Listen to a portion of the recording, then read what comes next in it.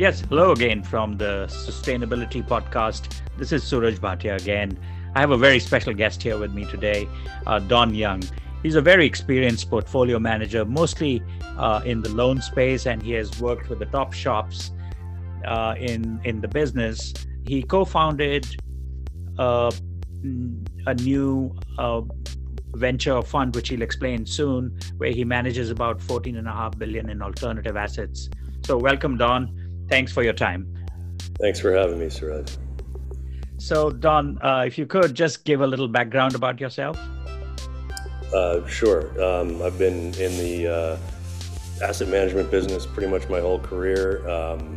Worked at Octagon. I ran the performing credit business at OCZIF, which was like a big hedge fund, and both the U.S. and Europe. And then I started CBAM Partners, which is another alternative asset management firm, about 5 years, a little under 5 years ago, with a couple of partners and co-founders, and we've been able to grow it very nicely, both in the U.S. and we recently started a European business as well, based in Paris.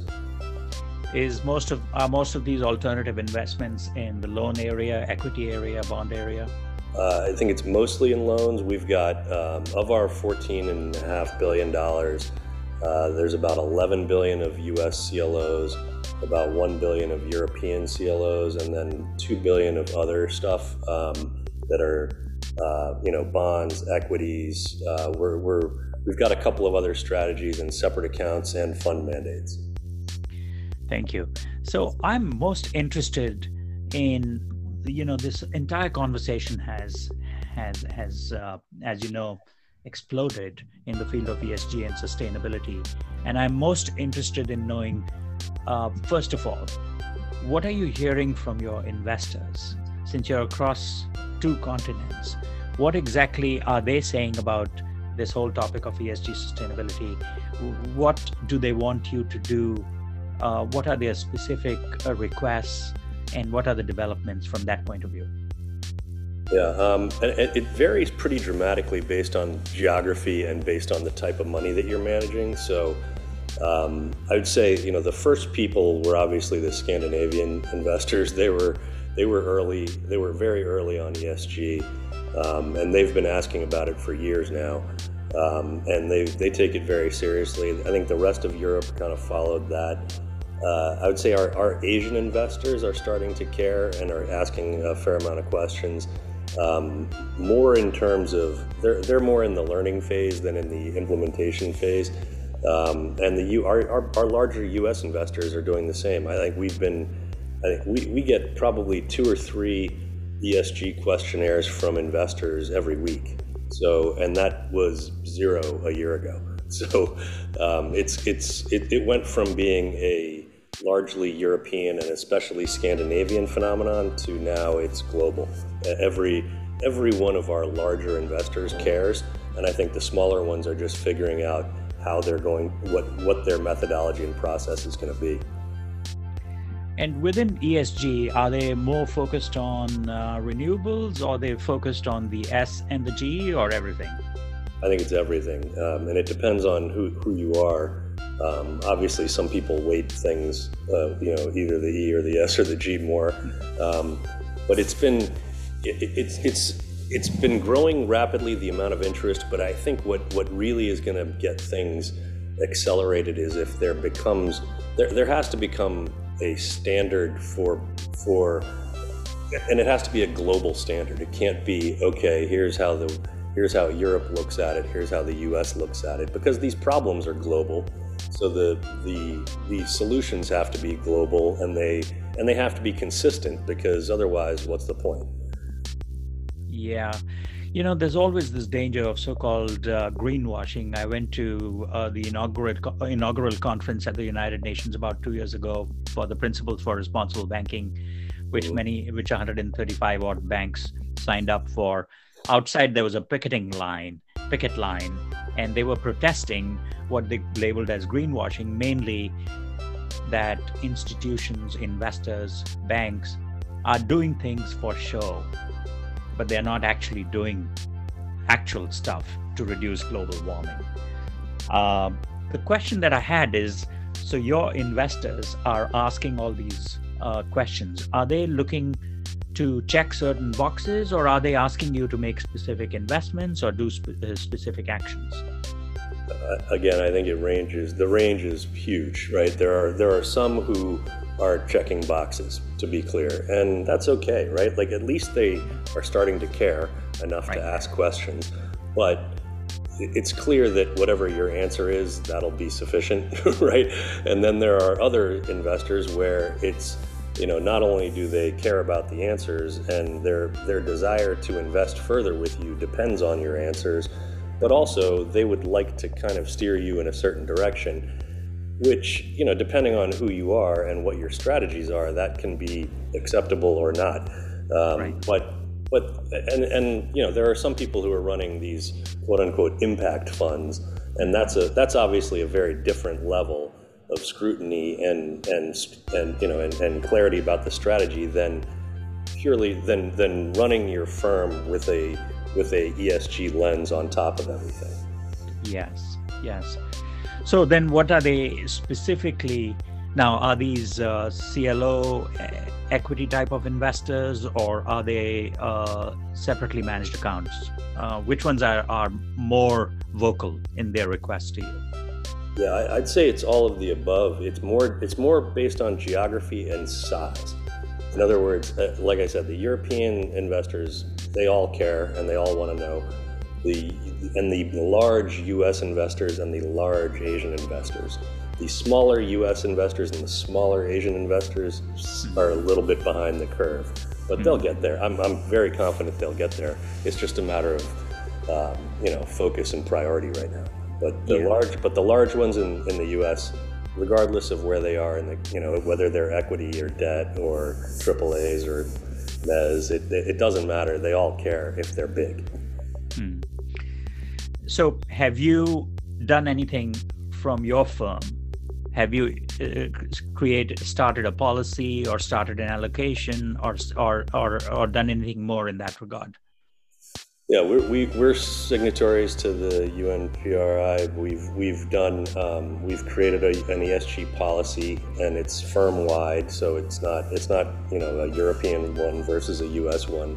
It's a global CBAM ESG policy. My belief is that this field is evolving at such a rapid pace that we wanted to create enough flexibility in our policy to adapt as this world starts to embrace certain different types of adjustments. So, for instance, there's no real go-to provider of ratings, of ESG ratings right now.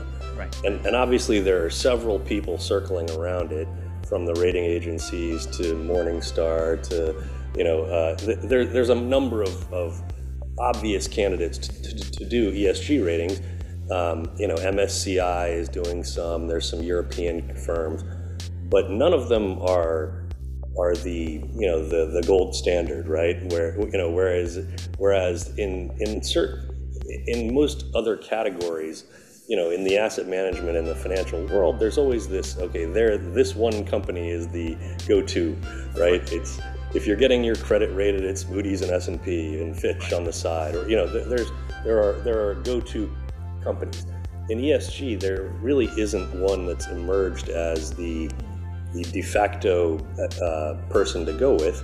And until that happens, I think you're going to have a lot of people with policies that are incongruous, and that's going to make for, I think it'll make things more difficult to be standardized, and I think it'll make and also the regulatory environment in all of these different geographies are still different. The enforcement will be different, and so it's very difficult to get everyone to agree on how it should look. Therefore, creating a policy that's very rigid, I think, is a mistake at this stage of ESG and sustainability. Yeah, I mean, I'm aware of Sustainalytics, which is owned by Morningstar. There's this small outfit in California, and then you've got the rating agencies that are trying to also get into the act. You got JERA, the Japanese rating agency. Everyone's sort of trying to do a little bit, but you're absolutely right. There is no gold standard.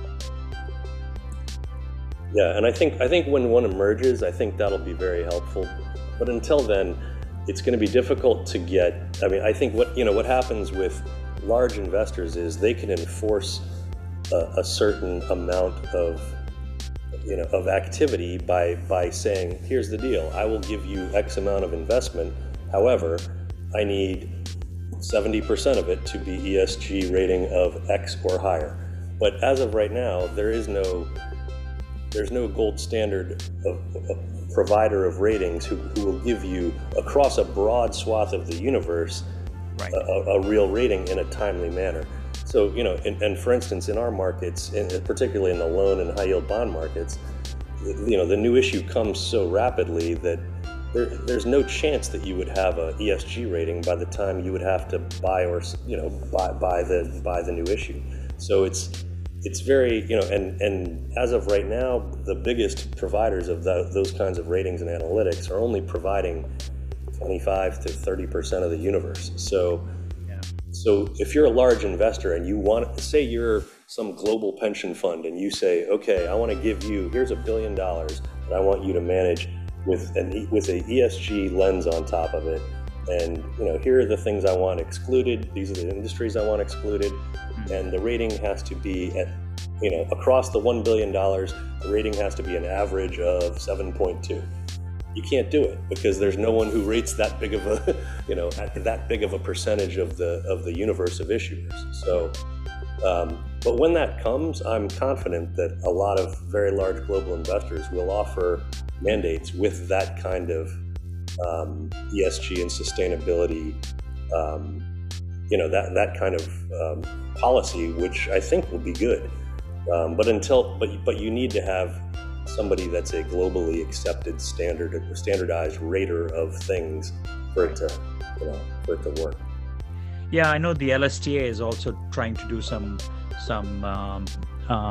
policy guideline type of work. I understand they're issuing questionnaires to the arranger banks to send to their customers, but it's still at that initial stage, right?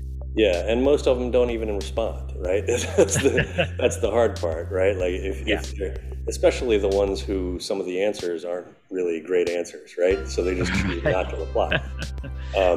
But over time, I think it'll just become such a common part of it that everyone will have to comply. But it's just going to take us a little time, and I think. But the biggest thing for me is there has to be a globally standardized, here's the way it is handled, and then there has to become someone who is the gold standard in terms of providing ratings. And when you look at some of the ratings that are out there, I mean, we look at them all the time when we come in to discuss a company in our investment committee.